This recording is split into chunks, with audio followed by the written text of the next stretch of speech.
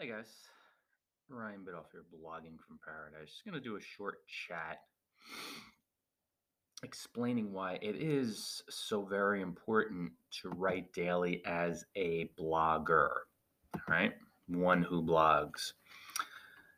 The prime reason why you want to practice writing daily, there's one thing though before we dive in, I want to make abundantly clear. And that would be writing daily does not mean writing and publishing posts daily. If you check out the title for this chat, it is Why Write Daily, not Why Publish Post Daily. This is just writing practice. So, why should you write daily? Why should you practice your writing daily? The chief reason would be, guys, because you gain confidence, clarity, develop your writing skills, and with this increase, you become able to effectively communicate with your readers who can understand your work, who connect with you. And from there, it's just loyal followers come to flock to your blog. You will also gain business. People will buy your ebooks. Like I offer ebooks and blogging courses and blogging ebooks and some books about self publishing as well, since I've written a few ebooks there, a few manuals. When you practice your writing on a daily basis, 500 words, and you could delete the word doc after to develop a sense of detachment if you'd like. The confidence, the clarity, the skills you develop gain you credibility. As you gain credibility, you'll gain loyal followers. You'll grow referral business. People will hire you to freelance write or to coach them. That's really, in essence, where the money is. Practicing your writing every single day. I suggest 500 to 1,000 words, but at least 250 words to keep writing momentum going or to keep your writing practice momentum going.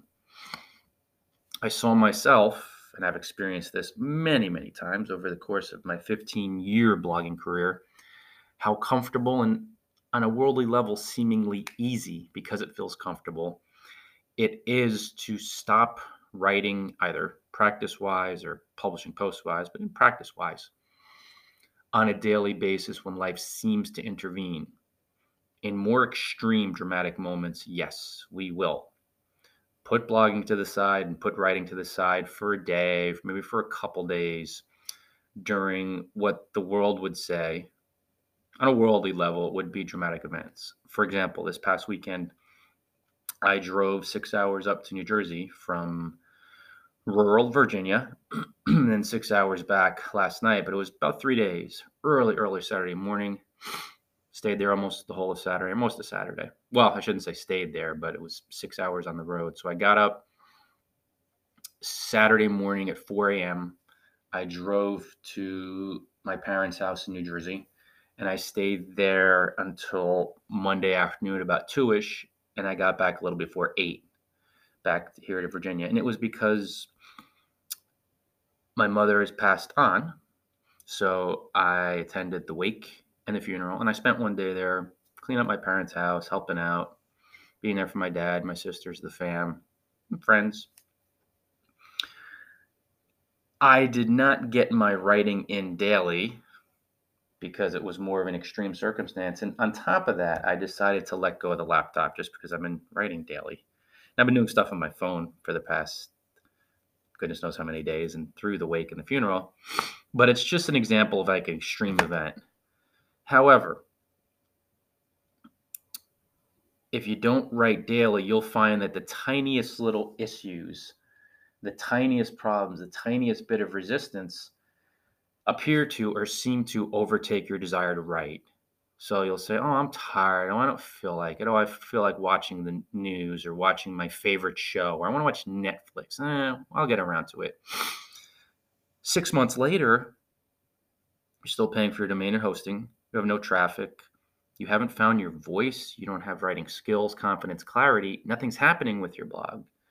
This is a prime example of when you don't write regularly, you don't practice, you just won't gain credibility, exposure, skills. You won't be able to connect with your readers because you're not practicing the prime skill you need to develop to gain a loyal following, to grow a blogging community, and to actually make money with this bit.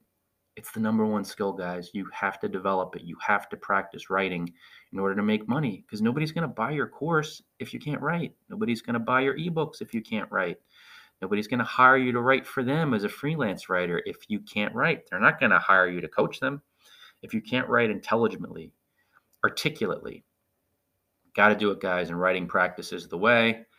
That's it for today. Another short chat, a little blogging tips of the day here and there. And I'll get back into this now that I'm back in the flow after not only this past weekend, but it was about a week prior to when my mom, I should say a week after she actually passed, but even leading up to that, it was a good week and a half now I think about it, from when she first went a day or two before hospice.